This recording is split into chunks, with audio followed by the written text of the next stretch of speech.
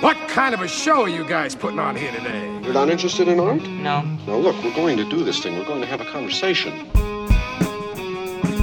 From Chicago, this is Film Spotting. I'm Josh Larson. And I'm Adam Kempenaar, and we are embarking on our trip to Argentina, our new Argentine Cinema Marathon, the first film in that series, Extraordinary Stories, the 4-hour epic. Yes, we made the time. We hope some of you did as well. And if you haven't, you're going to hear us talk about it. We are both going to recommend the film. And you know, if you've been a regular listener of the show, that I have a hard time devoting that much time to a film, 4+ hours, but it really is worth it. And we hope that some of you will be encouraged. If you didn't see it already in preparation for this, if you didn't do your homework, you will, after hearing us talk about it, want to seek it out. And if you do that, you can view it exclusively over at MUBI. They are our partners for this series. Not every film in the series is on the MUBI platform, but the first two films are there exclusively, as they are also doing a new Argentine cinema series. And we'll give you just a little bit of their background on it in the context of an unprecedented cinematic renovation led by the groundbreaking work of now internationally revered auteurs such as Lisandro Alonso, Lucrecia Martel, or Martin Reitman. A group of young, extremely talented, and fiercely independent filmmakers joined the revolution and took things even further by setting up their own new rules. Here's a collection of fascinating, uncompromising, and utterly original films that defy all expectations, redefine low-budget cinema, and are certainly 100% made in Argentina. MUBI, we remind you, is the platform for cult, classic, and independent films from around the world. Every day, MUBI's experts introduce you to a film they love, and you have a whole month to watch it, so there will always be 30 extraordinary films for you to enjoy. Listeners of this show can try MUBI free for a month. No better time than now to follow along with this marathon. Just go to MUBI.com/filmspotting to redeem now. That's MUBI.com/filmspotting. In addition to the new Argentine Cinema series they have going on, they're also looking at early Hitchcock, which is something I would love to delve into. And they've got a great slow-burning horror film true to its title from the Japanese writer-director Kiyoshi Kurosawa called Creepy. Go back to the end of that write-up that MUBI had about this series, talking about movies that are utterly original, defy expectations, redefine low-budget cinema. Extraordinary Stories was shot on DV and are certainly 100% made in Argentina. All of those characteristics absolutely sum up this film. Yeah, they do. And here's what we were facing with Extraordinary Stories. It wasn't only the 4-hour running time, but we should really talk about the structure of this film. You have 3 central, I would say, though disconnected stories. Yes. That are, I guess, the anchor. But each of these meanders off into elaborate tangents, like 15-minute long tangents on occasion. And sometimes don't even necessarily come back. They just go off. Exactly. And we also get this ever-expanding cast of characters. I think eventually it numbers in the dozens by the time this thing is over. So, you know, in my mind, you add all those things up, plus the 4-hour running time, and you certainly have the elements for a potential pretentious disaster. You know, a movie just pleased with its own magnificence in structure and ambition. But I've got to say the director, Mariano Llinas, there's 2 things that he brings here. The gifts of a tantalizing short storyteller, so that every one of these chapters, 18 overall, I think, I was with completely. He has that. And also, there's a lot of visual panache here, varying visual panache to these chapters that justify this being a cinematic form. So you could have him being a good short storyteller, but you could ask, why aren't we just reading these? Well, because there's a lot of visual elements to offer here as well. So for me, you know, it could have been a cumbersome undertaking. I found it to be a hypnotic watch.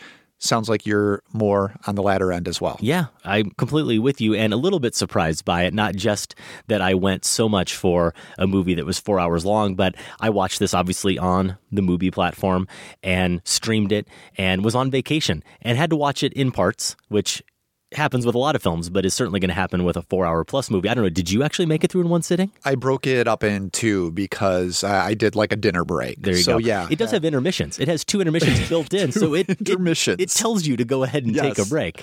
And I took those breaks. And as you said, it's not that if you forget a plot detail, it's necessarily going to, it will add things if you remember it, but it's not going to upend your experience, I feel, because Llinas is so willing to explore every little alleyway that these stories offer. Right. And I'm more than willing to go along with them. Yeah, I was. And I guess that's what I was getting at. I'm watching this on vacation in between some trips to the beach with the kids, and definitely could have been like, you know what, I don't have the patience really to sit with this movie. But I got so caught up in the storylines really right from the very beginning that I was excited to go back and watch it after those breaks that I took. It is, of course, about one of my favorite subjects. It's about fundamentally storytelling and how non-storytellers, which are most of us, are still constantly engaged in the process of storytelling through the creation of narratives, how we make sense of the world and ourselves in it. We'll probably talk about that a lot, or at least a fair amount over the course of this conversation. But this film really is, I mean, the title is perfect. It seems like a pretty generic title to call a movie Extraordinary Stories, and yet this is truly that. Life in all its tedium, characters who are mostly unremarkable in every way, who get caught up in, or through their own actions and their own decisions, catch themselves up in really remarkable situations. And you know how the movie is working on you, or I suppose maybe not working on you. For me, it was definitely the former. When the narrator, and we'll talk about the narration, but when the narrator says at one point something like, because what will happen next to this character is so bizarre and so weird. And not only could I not wait to see what the character was about to see, I felt that excitement of knowing that I have no idea what it could be. I have absolutely no clue. All bets were off at this point because of the tangents we'd already gone down, all the new characters we'd met, some of the truly unusual things that had happened in a movie that otherwise is about everyday life and, as I said, everyday characters. I really had no idea what was coming next. There was a part of me that when I finally saw it revealed, I was initially almost disappointed that it wasn't weirder. And then I took a moment to realize, wait, no, it's really weird, actually. It is really weird. Well, it is in some cases, but also disappointment is part of the purposeful experience. I think here. so, This is the meta element that worked.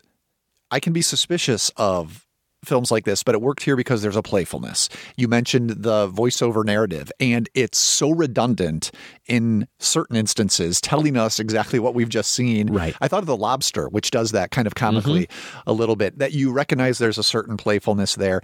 And talking about our expectations in many cases not being fulfilled, and we're often waiting for a turn or a climax or a resolution that we don't get. You understand that that's entirely the point, particularly in one of those three narrative threads where Llinas plays a character. I think he just goes by X, right? Right. And it's this guy who comes... X, Z, and H are the three main characters. Yeah. And X comes across or finds himself in the possession of a mysterious briefcase, and he gets paranoid about what he's been involved in. So he holes up. He's a bureaucrat on a business trip. He holes up in his hotel room for, I think it turns out to be certainly weeks, possibly months. Yeah, I felt like it was several months. Yeah. And this becomes almost an acknowledgement of what we're going through as the audience, because he's reduced to reading the newspaper, listening to the radio to find out plot details about that briefcase when it breaks onto the news. And we're in the same position. We're trapped in Llinas' hands, waiting for him to parcel out information. And sometimes we get some. Sometimes it is remarkable, and it kind of holds us there so that we wait for the next one. But more often than not, we'll go off on another tangent and something will be left behind. Yeah. I didn't find it frustrating at all. Again, because of some of those visual touches. Since we're talking about the hotel sequence here, I'll mention this is where we get a series of sliding frames of X standing in his hotel room, walking back and forth, and the whole picture will slide across the screen. Eventually, I think it starts from right to left. Then it starts going from top to bottom until it almost creates this this unseen box. We only see one frame at a time, but in my mind, I started to feel a box around me, and you essentially get boxed in as he is, and as this narrative often does, in a way that was, entirely pleasurable. Again, not frustrating. Yeah, I loved that hotel sequence only because of the way it explores how easy it is for him to actually accept this new life of solitude. It's almost like he's imprisoned. And that seems like it should be a bad thing, that loss of freedom. And in some ways, the movie, without actually telling us directly, even with all that narration, it becomes a case of him embracing, I think, the lack of decision making, getting lost in a story. That's ultimately what happens. He just gets lost in a story the way we all do, the way we are with this film. And at the same time, he still does have a purpose. If you think about what the point of life is and what drives us, it's coming up with whatever we think our purpose is. And sometimes we are framing that in the form of a narrative, whether it's true or not. It's how we want to see ourselves. It's what we want to believe. And he still has a purpose, even as he's just stuck in that hotel room. The purpose is he thinks he's doing something right. He's staying there to not get caught, to not avoid any detection. He's scared. But at some point that morphs into just, it's easier. Life is actually easier this way. And I'm so focused on this story and solving this mystery that in and of itself becomes the purpose. So I love that. And the narration, you mentioned the word redundant. That's obviously true here. It shifts. It surprised me like crazy when after a good hour and a half, we went to a different narrator. Yes. All of a sudden. There might be there are three. Or, there okay, are. There are distinct narrators here in the different parts.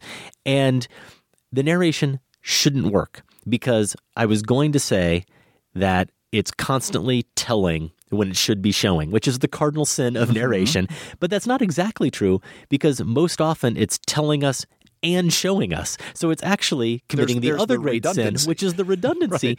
Except the visual is what's redundant. We're actually most often hearing the narration, anticipating what we're about to see. So it's telling us what's about to happen. It's predictive in many cases. Yeah, and so it creates this odd effect where I discovered that the action that occurs, what we do finally see after we've been told it's going to happen, it's not what's important. It demystifies the action.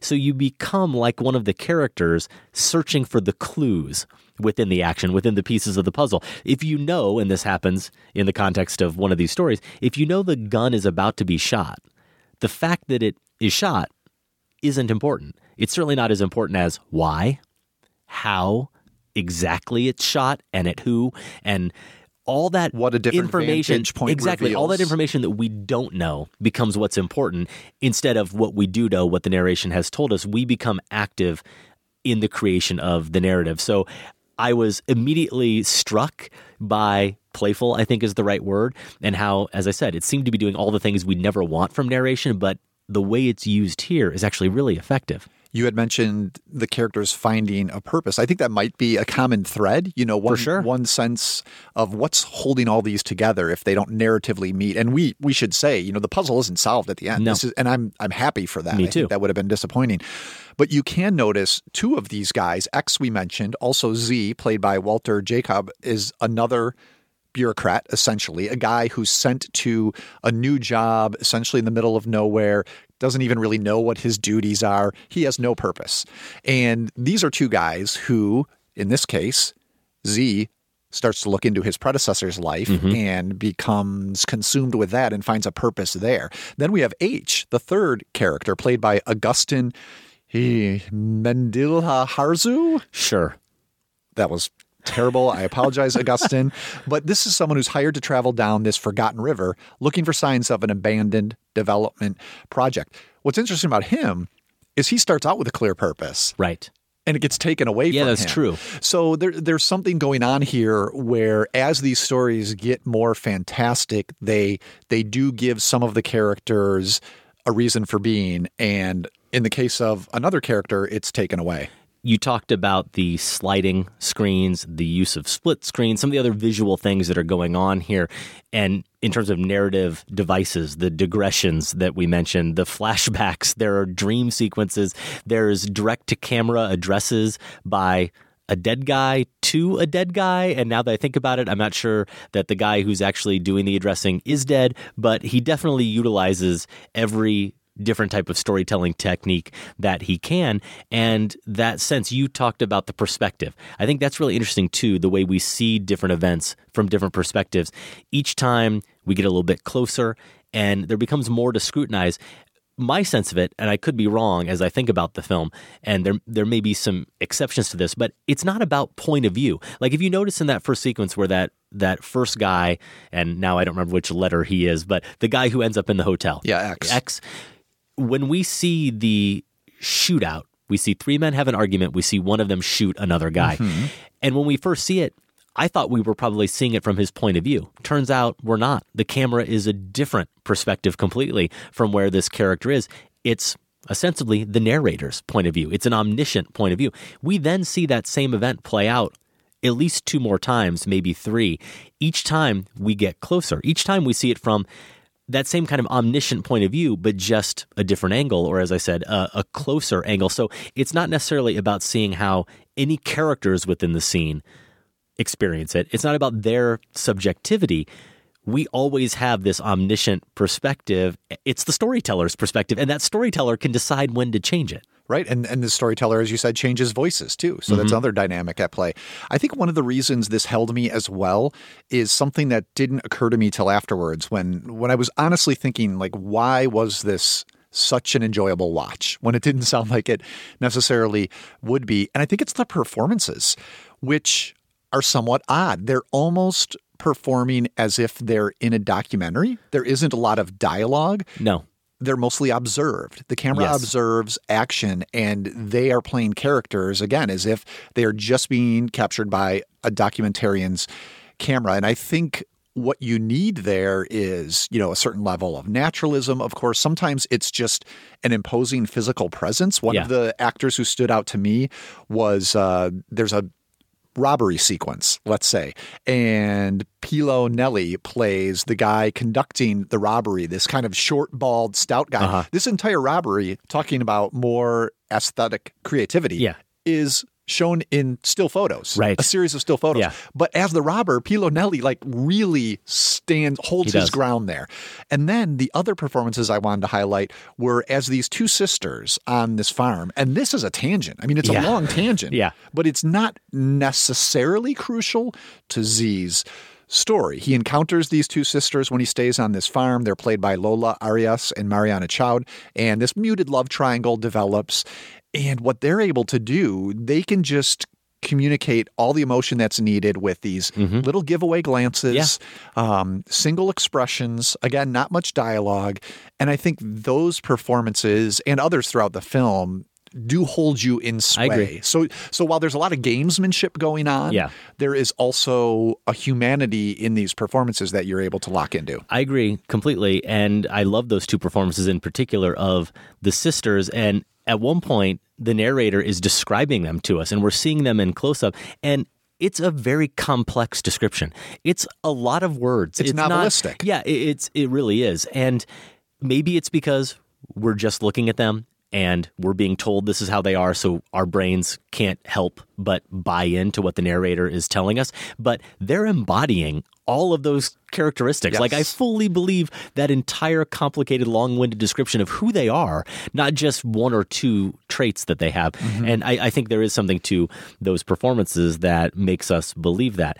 You mentioned the performances and how they're mainly almost observational, and we're observing them. There's not a lot of dialogue. This is Exhibit A, and why it is sometimes good to read other reviews of a movie, not before you've seen it or even after you've prepared for it, but before you sit down to talk about it. There's not a lot written about this movie. I think actually you're one of 5 reviews at Rotten Tomatoes, I noticed today, Josh, now that you've seen the movie. But there is a Variety review of this film, and it said something that after I read it, I thought, God, I'm an idiot. I didn't notice this. I didn't notice it in a way that I would have articulated it to someone. Of course, I was aware of it the whole time, subconsciously. But actually, with very few exceptions, we don't actually ever see any of the main characters talk. They don't talk. Yeah, I think you're right. If you think about it, go back, replay those scenes in your mind. You think they do because, for example, when you see that bureaucrat, the character who shows up for the first time, there's a lot of scenes where people talk to him, but when he's talking to them, the narrator's talking. Right. And the chatterbox, very funny, small character that's in his office where a coworker he befriends and regrets He's talking all the time. He's completely talking. He has to listen. But when we see him talking, it's not as if he doesn't talk, but the character on the boat in that sequence, that's H. Yes. He doesn't ever talk, and he is being talked to a lot. They're always being spoken to without speaking themselves. Even the scenes between the character on the farm with the sisters is always listening to them and always listening to those other characters. So another bold choice that is so bold and yet very subtle that we didn't notice because of all the narration, that they are forced as performers to give these very subtle and very observational type performances. So I appreciate that was shoved in my face in that Variety review. I wanted to ask you, though, about the end of the movie. Yeah. You mentioned how it doesn't tie everything together. I love that fact, but I struggled with the end of this film. And I think it's because I was really aware watching up to that point, watching the first 3.5 hours of this movie, that it seemed to me, of course, I didn't know at the time that he was building up to giving that third storyline with H on the river tour and the character he meets. I didn't realize he was going to give that so much attention at the end. Right. But up until that point, that's the forgotten storyline. If you break down the minutes of just pure screen time, and then also my interest in the characters and their stories, the ones with X and Z are far more fascinating and get far more screen time. Well, keep in mind that H's story on the river is predated by a long sequence setting up, and we never see those characters again. Never see them again. Right. So you're right, that's part of it, but we're not spending that time with that character. Right. And it seemed to me, I was going to say that it feels pretty clear that Llinas prefers those two storylines to that third one, which is why it feels like an afterthought. And yet we get to the end of the film and it ends the film. It's the culmination of the movie. And I found it to be by far the least satisfying. And all this energy that came from all these great aesthetic choices and the narrative threads, not necessarily coming together, but the way he juggles all of them was so satisfying.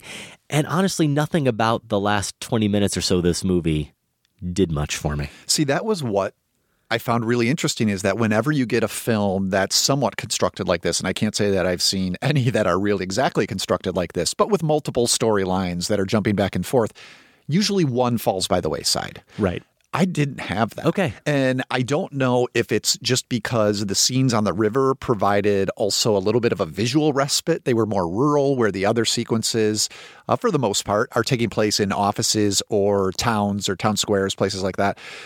I will say I was thrown by the fact that the film ends not with any of those three characters. It ends with another guy who I was equally fascinated in, but there was just in the last 30 seconds something. I'm honestly torn, because it was at once deflating because it didn't end with one of the three, but then I also admire the decision not to choose one of them. You know? Yeah. And this guy we end with is a mystery. Yeah. A real mystery. And I like that the movie chooses to stop right in the middle of that mystery as sort of a confirmation of its disinterest and closure. Yeah, no, I can intellectualize it that way, just on a pure enjoyment level. Yeah. Everything about that flashback within that storyline and what that leads up to when he was a kid. Yeah. It was the only one. Yeah, it allows for piece of music, which I also didn't necessarily love. So it didn't add up to anything for me by the end of it in terms of choosing to end with that storyline. I felt like some of the energy waned, I suppose, because I enjoyed the other two storylines and their myriad offshoots so much. It felt like a little bit of a disappointment, but the movie really is a wonder, and it's certainly worth seeing. We hope, as we said, that you are encouraged to seek out the movie and will play along with this marathon, because I think we're going to get a lot of these kinds of films. Maybe you're out there thinking, I've never been really interested in Argentine cinema. Maybe I've heard of Martel and that's about it. Mm-hmm. I have to say, I'm so encouraged after this first movie and knowing some of the films we have on the horizon, just really vaguely what they're about. We're going to get some really creative, inventive types of stories here, and that excites me. The next film we've got is Castro from 2009, Alejo Moishansky.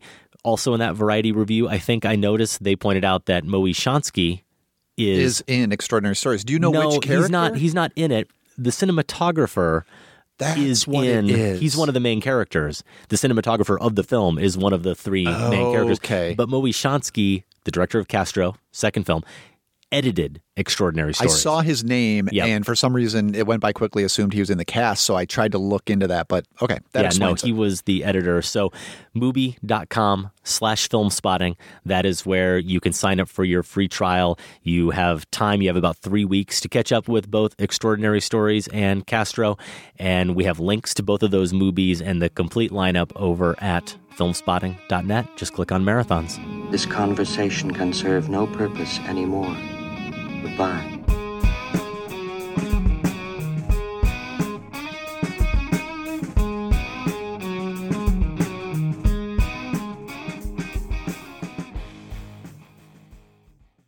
Film Spotting is listener supported. Join the Film Spotting family at filmspottingfamily.com and get access to ad-free episodes, monthly bonus shows, our weekly newsletter, and for the first time, all in one place, the entire Film Spotting archive going back to 2005. That's at filmspottingfamily.com.